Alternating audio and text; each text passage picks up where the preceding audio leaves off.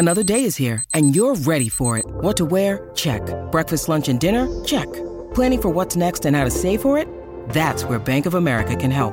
For your financial to-dos, Bank of America has experts ready to help get you closer to your goals.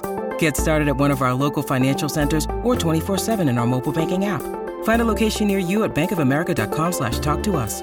What would you like the power to do? Mobile banking requires downloading the app and is only available for select devices. Message and data rates may apply. Bank of America N.A., member FDIC. Step into the world of power, loyalty, and luck. I'm gonna make him an offer he can't refuse. With family, cannolis, and spins mean everything. Now, you wanna get mixed up in the family business. Introducing The Godfather at ChumbaCasino.com. Test your luck in the shadowy world of The Godfather slot. Someday, I will call upon you to do a service for me. Play The Godfather, now at ChumbaCasino.com. Welcome to the family. No purchase necessary. VGW Group. Void where prohibited by law. 18+. Terms and conditions apply. Slate Money is brought to you by Casper, an online retailer of premium mattresses for a fraction of the price. All Casper mattresses come with free delivery and returns within a 100-day period. Right now, get $50 towards any mattress purchase by visiting casper.com/slatemoney and using the promo code SLATEMONEY. And by Trunk Club. Answer a few simple questions about your look, style, and size and receive a trunk full of great-looking clothes that fit perfectly and make you look amazing. Only pay for the clothes you keep, and shipping is free. Go to trunkclub.com/money. And by Goldman Sachs. Get information about developments currently shaping markets, industries, and the global economy on the firm's podcast, Exchanges at Goldman Sachs, available on iTunes. The following podcast contains explicit language.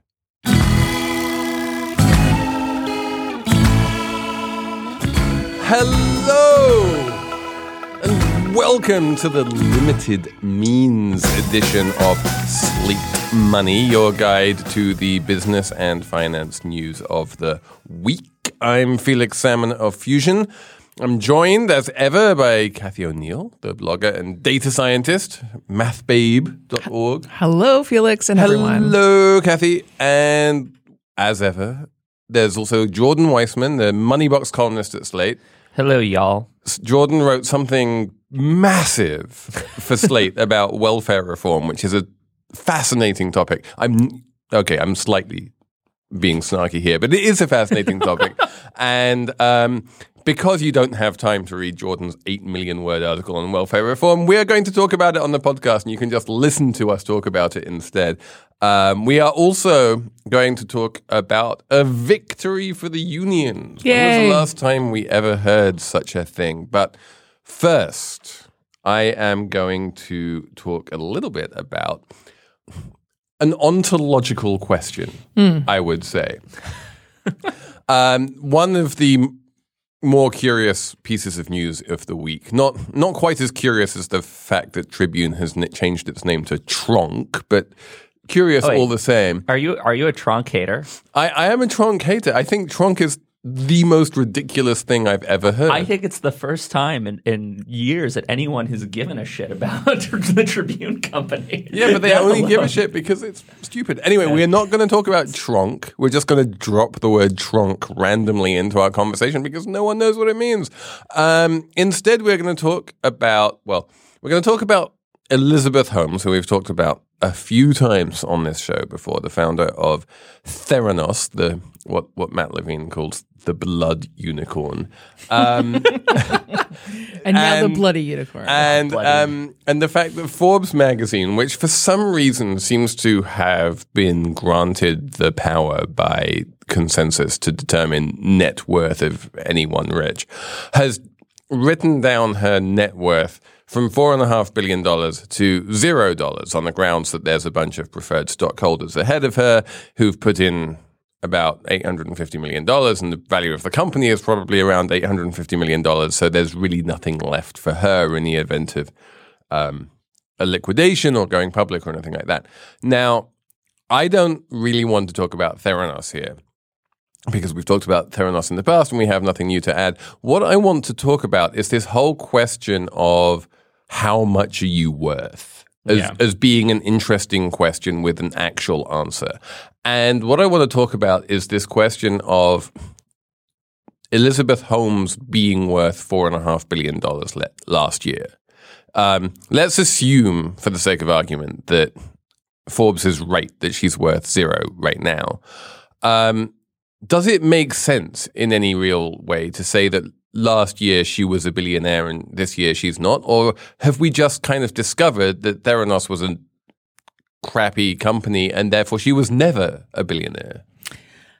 Well, listen, first of all, if you were going to be philosophical about this, then can we actually scrutinize the concept of someone being worth Yes, that's money? exactly what I want to scrutinize. I'm just saying, like, people are worth, they have value outside of their cash flow. I'm sure she's a lovely person. Okay, well, first Are of you all, talking about like personality capital? well, I'm just like, as a human being, like, we don't say, oh, you're worth, you don't have money, so you're worth nothing. No. If you remember the, was it Ken Auletta wrote a big profile of Elizabeth Holmes in the New Yorker, which was full of various Silicon Valley venture capitalists trying to set her up on dates because they were like, you're such a nice person, but you don't seem to have any life outside work. Well, look, I mean, from my perspective, if you're going to think about things in terms of money and payoffs, this makes absolute sense in the following. And it's actually a victory for science that it's now worth zero, because we thought that there was a lot of shifty science going on. It wasn't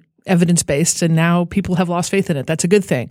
The reason we had a high value before isn't because we knew there was going to be payoff. It was because there was like a distribution of possible payoffs, and the high end of that distribution was extremely high because it was expected in that case, which the probability was low, but it was possible that it would disrupt this extremely large industry of testing.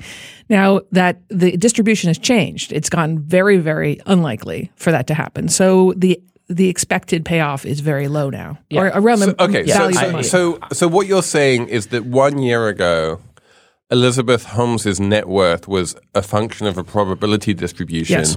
which was a real thing 1 year ago. And even though the probability of Theranos being worth hundreds of billions of dollars was low, it was non-zero. And therefore, because that probability distribution was a real thing, Elizabeth Holmes really was worth $4.5 billion.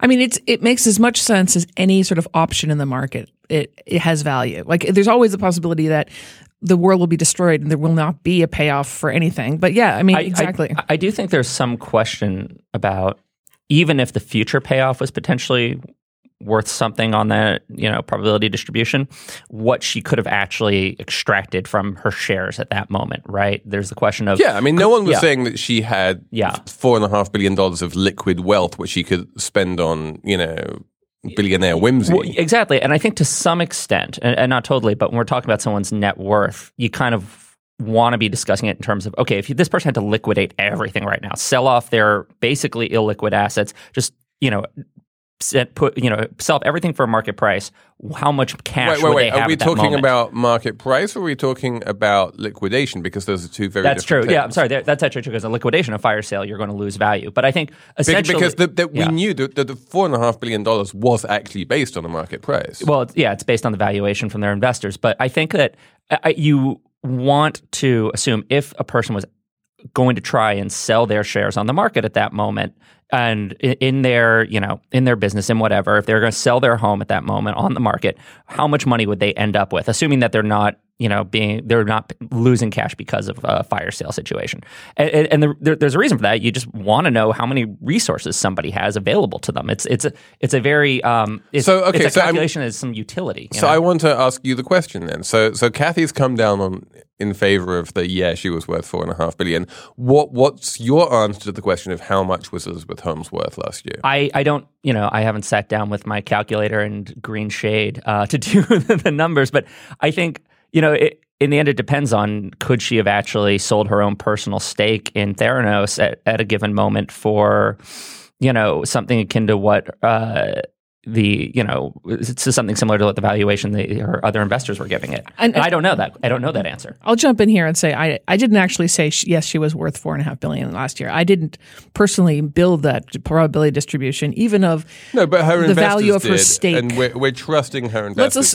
Assuming that, I do think there's a little bit more nuance, if you don't mind me going into it, between the difference between a liquidation and the market value of something. Yeah. Even when you don't have liquidation, when you're just simply selling your stock, there's impact on the price when you're selling your stock. Yeah. It goes down a little bit, even if people aren't like worried about a liquidation sale. So there's like, it is a philosophical question. What does it mean to be worth something because you own things that are, quote unquote, on the market worth something? This is, I mean, without changing the subject too far, this is very similar to the question which we ran into every day during the financial crisis of, is this bank solvent? Yes. Yeah. And you have a bunch of assets and a bunch of liabilities, and the assets are worth, and then the big question is how much are your assets worth? And then the next question is, what does that mean? Yeah. And if the assets are only worth what you could get for them if you had to sell them into a plunging market where no one really wants to buy assets, then you're insolvent. But these things all mean different things at different times. And I think that when you're talking about something like,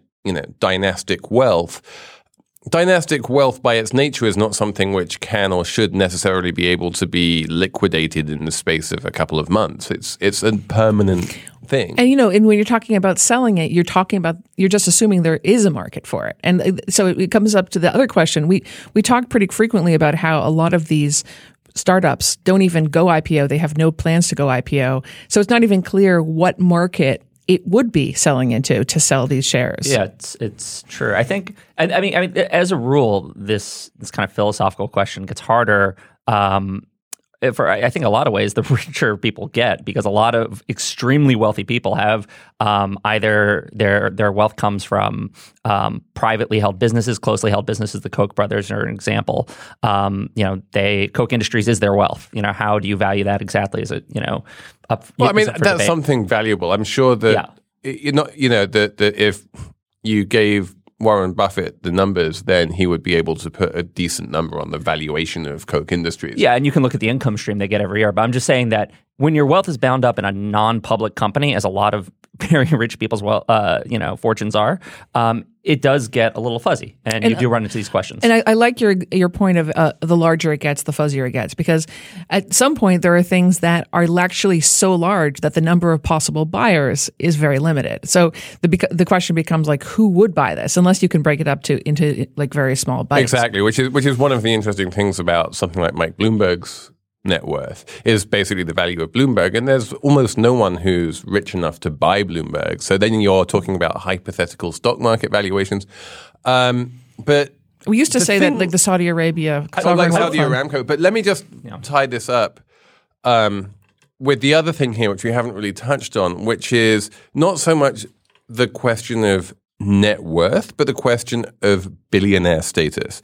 Because it seems to me that billionaire has a certain meaning, which is not just, well, if you add up all of your assets and you subtract all of your liabilities, then the answer has 3 commas in it. The billionaire is a certain status of having so much money that you will never be able to spend it all in your lifetime. And Elizabeth Holmes certainly never had that much money. If billionaire means I can, fund whimsical experiments into artificial intelligence and space travel, or decide to bankrupt Gawker Media because I feel like it on a whim, then Elizabeth Holmes was never even close to being a billionaire. And so there are very different types of billionaire in that sense. Yeah, I think one of my favorite descriptions of the distinction between billionaire and millionaire was a few years ago in an article about the New York club scene. And it was talking about how once upon a time, if you were a millionaire Wall Streeter and you walked into a club, you'd get all sorts of attention lavished on you. And, you'd have, the models coming left and right. And now it has to be a straight B. Otherwise, you're just another guy in the club. And I think that actually speaks. You to be a straight B? Straight bill, yeah. You have to have a B. I don't know the lingo. And so and that was the idea. It's like if there's a certain social cachet now that you have to have this ludicrous sum of money to have. Otherwise, you're just another 100 millionaire. I guess it just begs the question, like, of the people that are, that kind of billionaire that you just discussed that can bankrupt Gawker, for example. What was the moment that they went from the whole Elizabeth Holmes status to their current status? And I think that's a really good question, but it normally happens, in the case of someone like Peter Thiel. I think it basically happens the day that Facebook goes public. Well, that's what I'm thinking. So why are they avoiding going public? Because, that's a really good question. Well, it wasn't up to him. Anyway, if we have any billionaires listening to this podcast, do write in the I email think we've address. alienated Go that public. audience. Just go public. We email us on slatemoney@slate.com and tell us what the hell it means. Also, and tell whether us why you're listening at this point to us. I'm curious if we have any billionaires who are tuning in. Anyway. All right. We are going to move on to Kathy's favorite subject, Uncle Jordan's favorite subject. But before we do, I am going to tell you that I really honestly could do with a nap right now. I'm with you. Yeah. That was evident from It was the like moment you walked in. A here, rainy, heavy day outside. Can we just all go take a nap? I feel like if you're driving a car and listening to this podcast right now, don't start feeling sleepy because bad things can happen. We don't have self-driving cars yet, but generally, naps are good things, sleeps are good things. Try and get more rest, and you know where I'm going with this, don't you? It's either mattresses or sheets. I don't know. Yeah, there's actually, given our sponsors, there's a distribution of probabilities here. This one is mattresses. This one is Casper mattresses, which are the obsessively engineered mattresses made out of springy latex and supportive memory foams, and they're super comfortable and they're super great, and they come in a box. It's incredible technology, and it will get shipped to you for free, and you get to try it out for free for 100 nights, and then if you want to ship it back, you just put it back in the box, or they'll even send you a new box, and you can ship it back, and the whole exercise costs you nothing, but you will sleep really, really well for 100 nights. And obviously why they're doing this and giving you a mattress for free for 100 nights is because they know you're going to love it so much. You're just going to keep on sleeping on it beyond 100 nights because it's going to be a great mattress. Your life is going to be transformed. You're not going to run around in a sort of tweaked, over-caffeinated state, but you're going to be grounded and mindful and productive and all of the things that we want. And you can do it all just by buying the right mattress. Amazing. So, use my promo code, which is SlateMoney, to get $50 off your Casper mattress. They're cheap to begin with. You know, they're as little as $500 for a twin and up to $950 for a king. But you get $50 off that. So they'll start just at $450, which is super cheap for this incredibly good mattress. Go to casper.com/SlateMoney. Use the promo code SlateMoney, get your $50 off, sleep well, and then just feel superior to all of the rest of us who can't seem to get enough rest. Kathy? Yeah. Tell me about... Listen, I Yes. don't 9 million words? It was wonderful. Jordan, I think you did a great job. It was exactly 4,500 words. It was great. I had to like pare down my notes to one page. So it contains a lot of information, and I'm kind of just going to ask, if you don't mind, interview you about it. Yeah, sure. So as I understand it, like welfare, and people say welfare, they mean all sorts of things. What we're talking about here started in the Great Depression, right? Yeah. Or right after the Great Depression. Exactly. Can you tell AFDC. us how it started? Yeah, so, I mean, typically when we talk about welfare, I mean, like you said, people kind of lump all sorts of different things into it. But for this discussion, we're talking about the program the federal government uses to send cash to the poor, right? And especially poor mothers. And in fact, it has that in it, right? Yeah. Families with dependent children. It's only for families with children. Yeah, and during the So poor people who don't have children, those fuck those people. Basically, this is just if you've spawned. Basically, this is kind of a feature of America's safety net. We've focused on sending cash to families with children. In fact, we can think of it as focusing on poor children. Yeah, you can in a lot of ways. And so during the Great Depression, the Social Security Act passes, and you get this program that became known as AFDC, Aid for Dependent. Families with dependent sorry, children. having a brain fart. Aid for families with dependent children. Actually, if I'm recalling right, even before it became called that, it was just Aid for Children or something like that. There was no families part. But really, it was for widows. It was for widows to take care of their kids. And then over time, the program shifted, and the money was going less to widows and more to single moms. And that was, so just to be clear here, yeah. the focus is on kids. This welfare as we're talking about it here, was never a social safety net for Americans to say, if you have no money, then we will make sure you have enough money to live. This is just for short people, basically. Families. I mean, it was for families. And, in a sense, money's fungible. That's the thing you have to remember. So if you're giving money to the child, in a lot of ways, you're giving it to, his or her mother as well. And there were some married couples also on the program. They don't get talked about as often, but there were some two-parent families that benefited as well. But it's not for everyone, and specifically, it's not for childless adults. Yeah, exactly. And so exactly. And so, now we don't talk a lot about welfare, right? But it doesn't come up a lot. And in fact, that's because of welfare reform, which passed 20 years ago, back in 1996. And that's why I was writing this article, kind of looking back at what's transpired since then. But if you look back at the 90s, I mean, welfare was just this huge issue. Bill Clinton, his signature campaign promise was ending welfare as we know it. And that's what he said he was going to do. He was going to limit it so that after 2 years, you were out of the program and you had to go find a job. And that kind of, in a way, defined him as this new Democrat. Okay, so this is something which, I can't imagine any current Democrat saying, and this kind of, for me, cuts against this idea that the Democratic Party is just moving inexorably to the right. Can you just go back in time a little bit and explain to me what was so bad about welfare that Bill Clinton wanted to end it? Yeah, well, let me jump in here because you can correct me if I sure. misrepresent. But as I understand it, there was a huge surge in welfare recipients in the early 90s. The welfare actually peaked in 1994. It had 5 million families, 9.6 million children, and almost 5 million adults.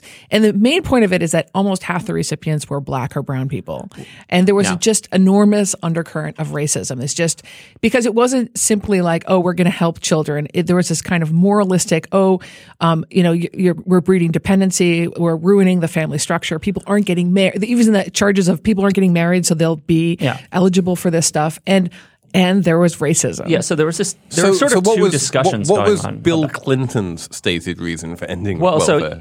What's interesting is there were sort of these two conversations about welfare going on, lots of conversations. And there was one that was sort of driven by race. And if you looked at studies at the time, people's opinions of welfare were kind of tracked to their opinions about Black people more generally.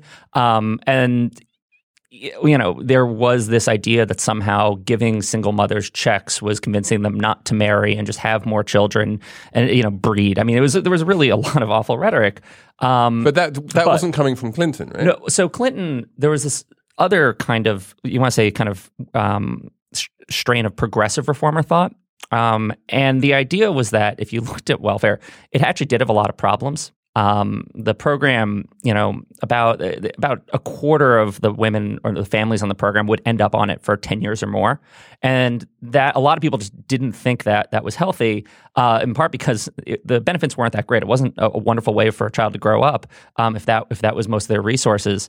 And they weren't really getting much of an example of someone in their household working, things along those lines.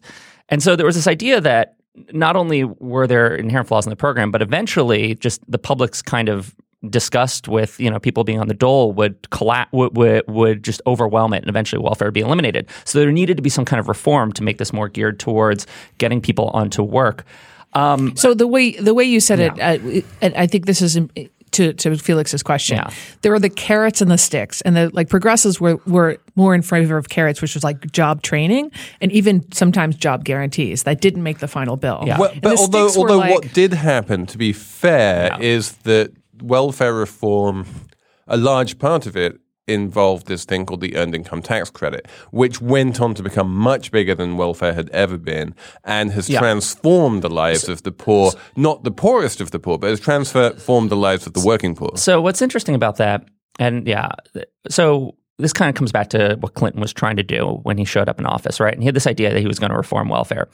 And people talk about this thing, the Earned Income Tax Credit, as part of welfare reform. And this is a huge social policy. It does not get talked about often enough. Essentially, it just it's a refundable tax credit that boosts after-tax wages for low earners, right? And to be clear, refundable tax credit is this weird fiscal jargon which no one really means.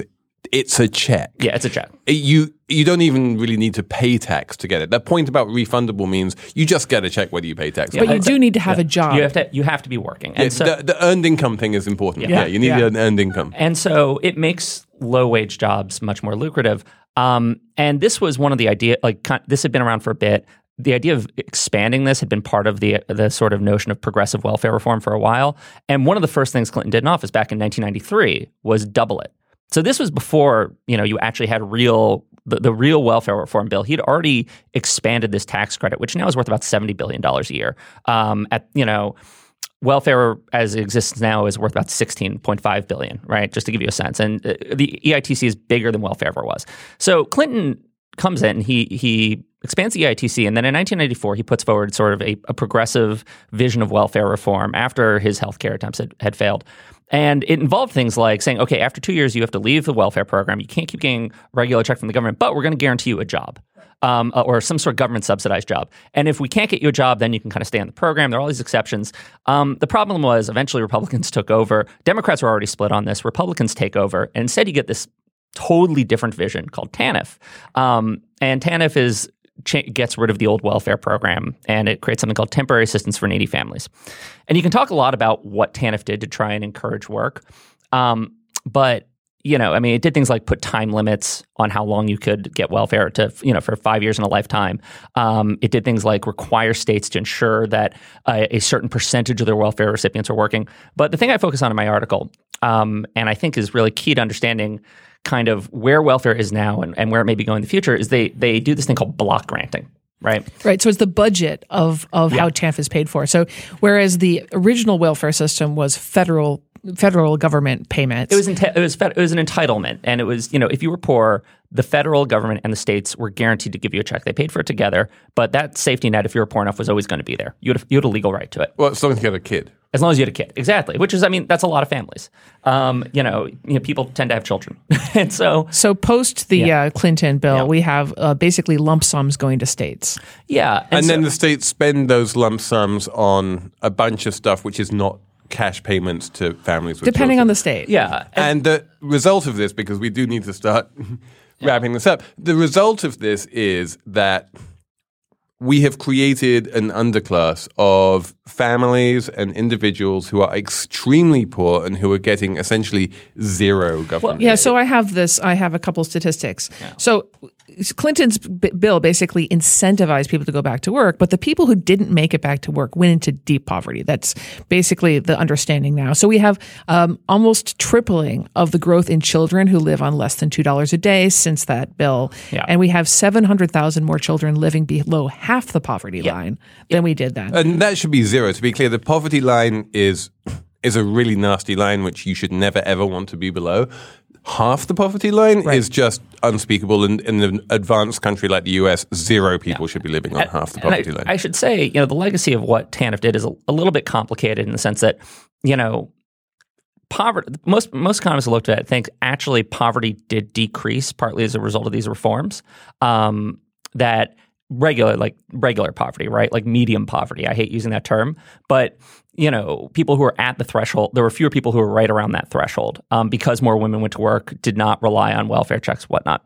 But the problem that now people are seeing is this issue of deep poverty. And so you have this split, and that's part of the reason why welfare's legacy is so contentious now. On the one hand, it may have actually done some good, but at the same time, it left the people who lost really lost. So to get into distribution thing, I hope all our listeners like So I want to let's just finish here with this question for Jordan, which is, are these two sides of the same coin? In order to take as many women out of poverty as welfare reform did and the ITC and all of that, in order to create the positive effects of welfare reform, did you somehow have to create this new incredibly deep poverty underclass, or could you have done the former without the latter? So this is sort of this kind of wonky historical debate now, but I think no, you didn't have to. I think one of the issues was that the way the funding mechanism works, it gives states so much free realm just to use, quote, welfare money for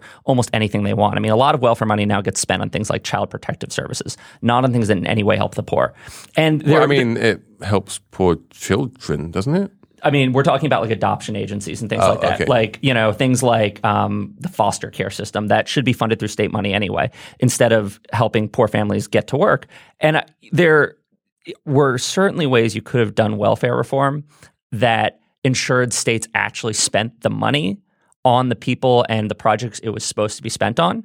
And that didn't really happen. And so part of my message in the end of this article is just that even if you thought that that welfare needed to change and you needed to get more women to work, there were better bills to write. And this kind of legislation we got from Clinton that he basically kind of caved to the Republicans on was one of the worst ways to go about it. I just want to jump in and one last thing, because the economist, and the researcher in me thinks, given that the states did different things, that we could actually look into this question. Some of the states did really crazy things. Some of them sort of kept on doing the things that were happening beforehand. So we could probably answer that with data. This is actually one of the most sad parts of the bill itself, right, of Clinton's welfare reform. Before Clinton passed welfare reform, there was this thing called the waiver system where states, and he gave out a lot of these, where states were allowed to start experimenting with different ideas for how to change their system, but they had to do some sort of evaluation. And typically, that was a randomized control trial. So they had to do a real experimental evaluation. When TANF passed, when new welfare came about, that was no longer required. So you didn't need to evaluate it in the same strict way you had before. So a lot of the opportunities to try and look at what worked were just passed up. And so there are just there are a lot of separate tragedies to the way welfare reform was executed.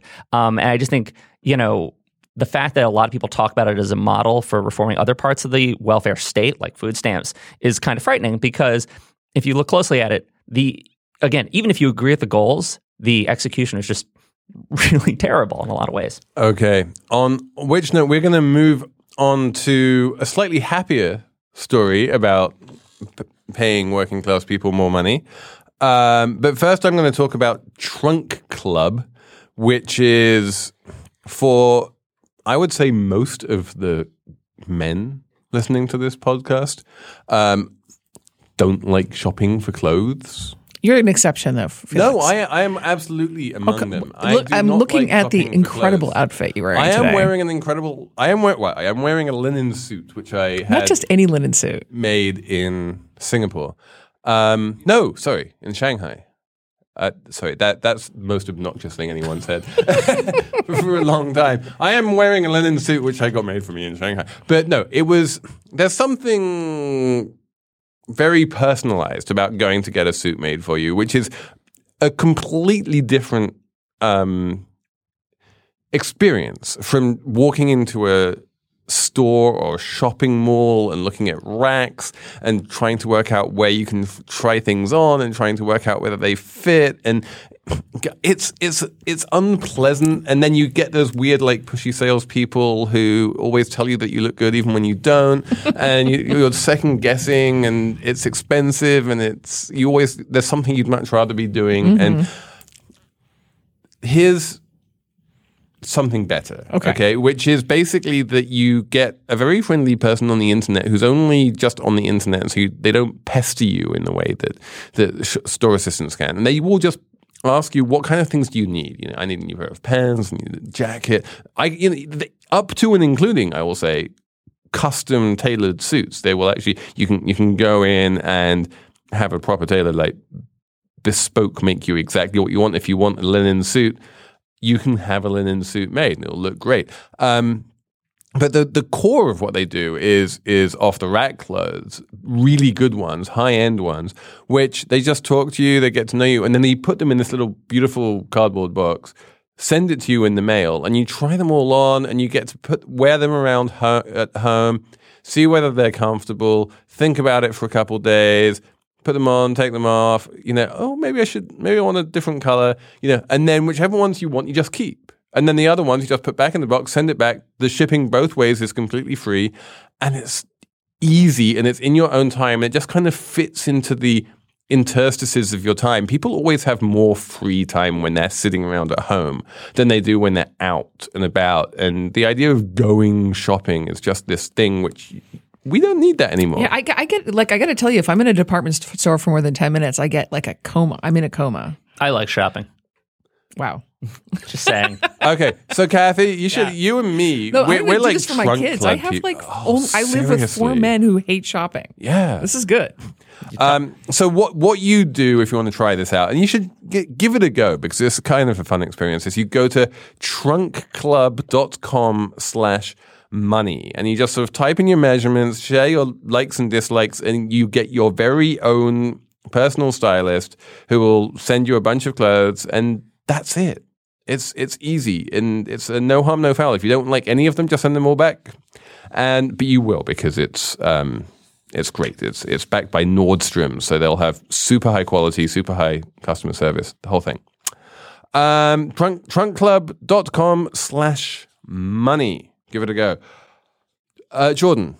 Yes. Victory for the working man, or something like that. Yeah, it was a victory for some working men. No. So the workers united have suddenly won something. I was going to say the labor movement had a victory this week, which is a preciously rare thing.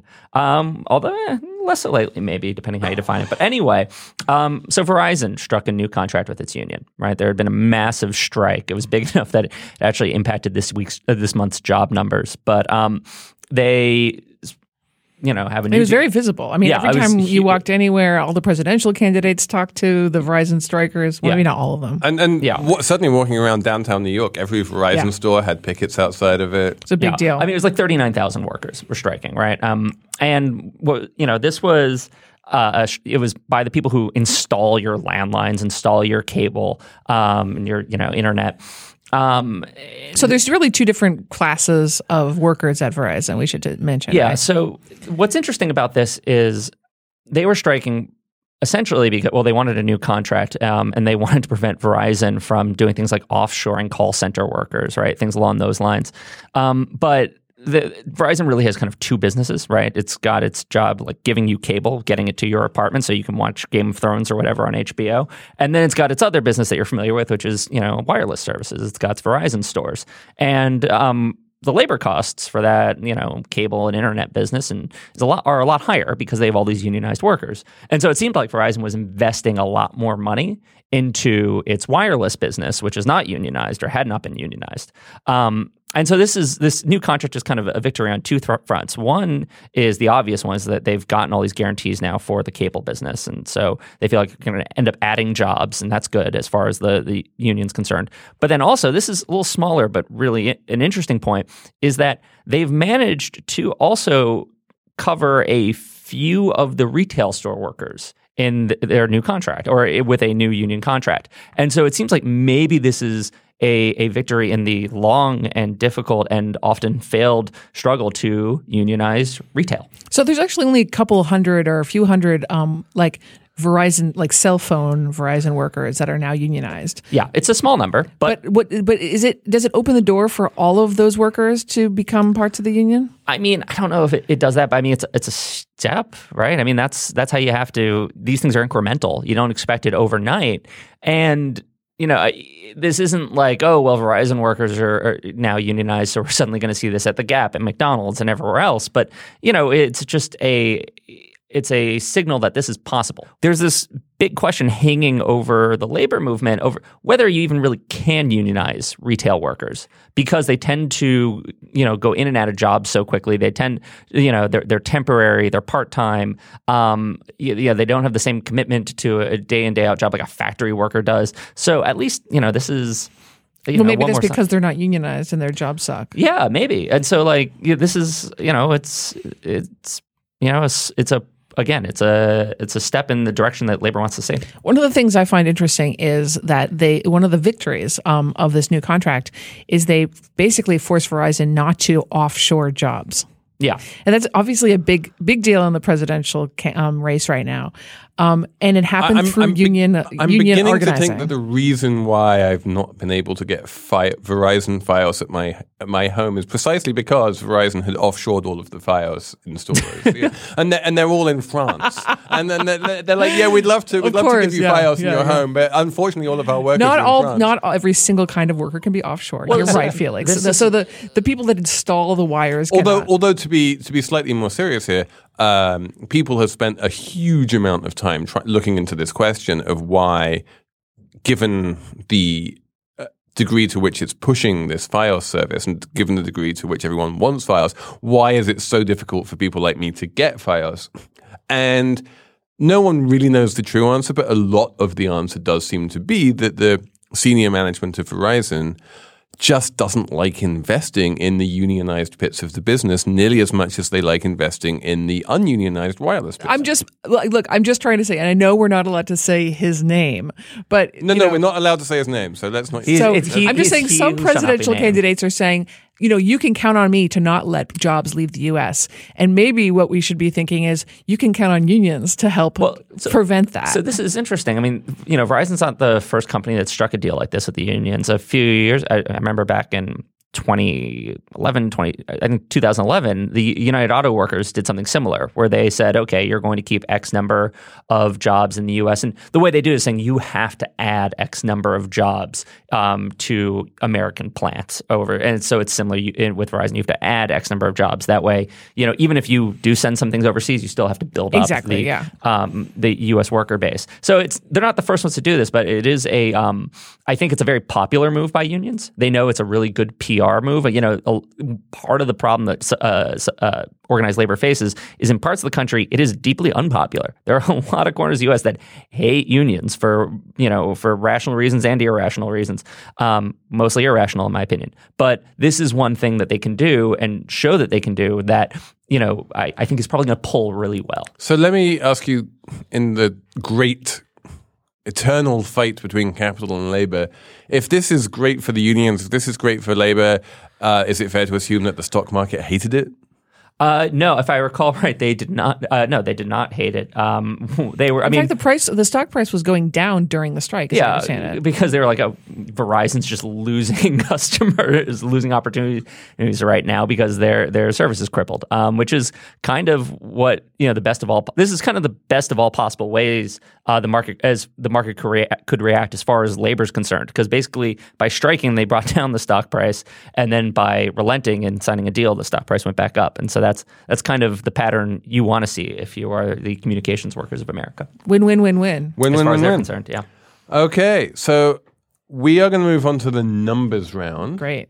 First of all, I need to bring you a message from our sponsor. Slate Money is brought to you by Goldman Sachs. For answers to the world's most pressing economic questions, from the industries at risk of disruption to understanding bouts of market volatility, tune into Exchanges at Goldman Sachs, the firm's podcast. Each episode features in-depth discussions with some of the firm's leading experts on the markets, evolving industries, and the global economy. Subscribe to Exchanges at Goldman Sachs on iTunes, Stitcher, or SoundCloud, or listen at gs.com/podcast. All right, Kathy, what's your number? My number is 7. So I am fascinated by the standardized test system in the United States, the various standardized tests and all the test prep and how we think it's fair because it's standardized, but then, there's inequality that's seeping in because of test prep and other things. Well, we ain't got nothing on China. So there's a 2,000-year-old test called the High Exam, also Gaokao. I don't know if I'm pronouncing that right.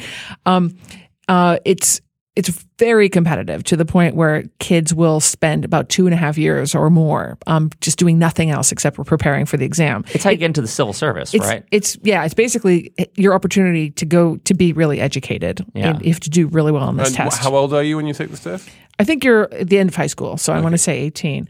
Anyway, it turns out that an urban kid is 7 times more likely to get into college than a rural kid, and 11 times more likely to get into an elite college. So this is interesting. So there's cutoffs, and the question is who passes those cutoffs. I'm going to do that thing where I extend the numbers around way longer than Felix wants me to. But anyway, so this is interesting because you always hear about how good Chinese students do on the international tests like PISA, right? That tell, Chinese kids are like whipping American students. They're so much smarter. But the thing is, those tests are typically based on students in places like Shanghai or even Hong Kong, which is a little separately. But they're based in the coastal urban centers, which are extremely rich, basically first world standards in a lot of ways. And so I think this is a really... And the kids are test prepped to death. Exactly. And this is a great dramatization. Suits, so, yeah.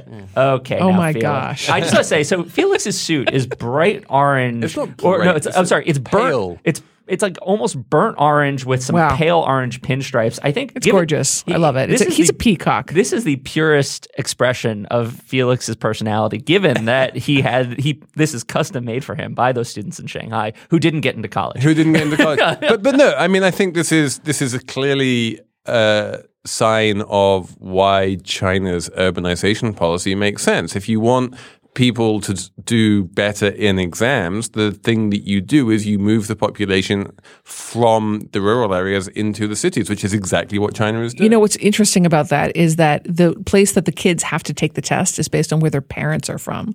So you have a bunch of urban youths actually having to go back to the country to take the test. Oh, fascinating. It's really weird. Yeah. Number, Jordan? My number is 116,000. We had the jobs report this week for May. It was not good. Nope. The number of jobs added was 38,000, although that was dinged a little bit because of the Verizon strike. But even if you double that, like say 70, 80,000, it's still not good. Over the past 3 months, we have averaged 116,000 new jobs per month.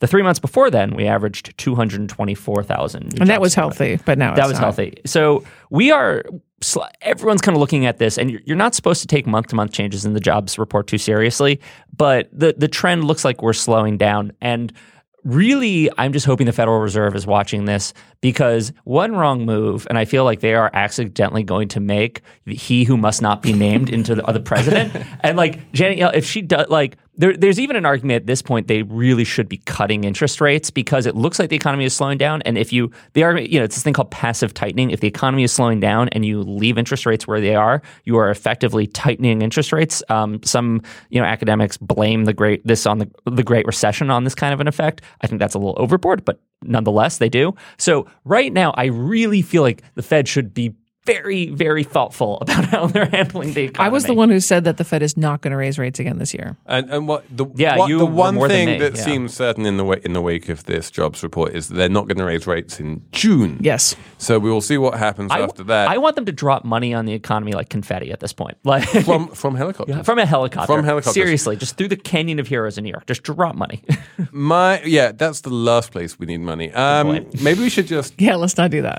give money to poor people. How about that as an idea? I literally just said it, drop money on Wall Street by accident. That was not my intention, listeners. It just I was thinking of a sports parade with confetti. Anyway, continue, Felix. 2,520. What's that? Is the median size in square feet of a new single-family house sold in 2015. This is a number which has been going up and up and up for 30 years and hit a new all-time high in 2015, as it does pretty much every year. Why a typical family in America needs 2,500 square feet, I really don't understand. But this is where we're going. How many people are living in these households? Is it like, do you still have? I don't think households are getting any bigger in terms of number of people. Can you imagine what? I thought they were, though. I thought like nobody's ever leaving home. Imagine what like an Irish family from like 1908 New York would think. Like one of those families that like packed like 16 into some like tenement house. I know. Like if they saw one of these homes, they'd be like, oh. No, I mean, I guess the other question is who's buying these homes. It's probably not the same people that have all their relatives living with them. So these are new homes, and people who buy new homes are richer, and but the point is the time series. The new homes that people are building are getting bigger and bigger and are being built for richer and richer families, I guess, because like it's not like the median income has been going up over those years. So I guess what this says to me is that the home construction industry is just going after like a bunch of people who are not normal. Yeah. And normal people are not buying new homes. I think we can all agree on that. There was this theory that I and other people wrote about after the recession that in order to cater to millennials specifically, home builders were going to have to cut back on size just because millennials could not afford homes this big. And developers were like, we're not listening to you. No, instead they were just like, fuck the millennials. No. The home builders are one step ahead of you. Yeah. The home builders are saying that we're going to sell to people who realize that their kids are going to be living with them into their 30s. That's true. You need a whole extra wing just for your kids. Oh my God, there was such a despicable Wall Street Journal article about, and Shane retweeted it, about these people who are like, their second home is also in Manhattan. Oh, it's God. like a home away from home. It's like, fuck these people. Oh God, yeah. That's up there with that. That was the other big hate read this week, was the one in the FT about the poor family who's struggling by on £200,000 a year, which is like $300,000 a year. There wasn't there. I mean, there were a lot of those around the Romney campaign where people were talking about raising taxes on people who made above $250,000 a year. So everyone who made $250,000 wrote a personal essay about how cash strapped they were and how their kids' private school was really draining their finances. It was just what I want to find is one of these essays, and these essays come around on a pretty regular basis of, I'm making a six-figure salary and I'm just scraping by. I just want to find just one which doesn't mention private school or school fees. It's always about this like incredibly elite thing that rich people do, which is send their kids to private schools. And take that away and all of these stories just go up in smoke. They still have rent to worry about, but yes, private school is expensive. Yeah. Okay, that is it for us this week. Thank you for listening to Slate Money. Do subscribe to us by searching for Slate Money in the iTunes store. Leave us a review there. Write to us, slatemoney@slate.com. Many thanks to Jason DeLeon, who's recorded the show this week, as well as our producer Audrey Quinn and the executive producer Steve Lichtai and Andy Bowers and the whole panoply of Panoply podcasts. iTunes.com/Panoply for all of them. We will talk to you next week on Slate Money.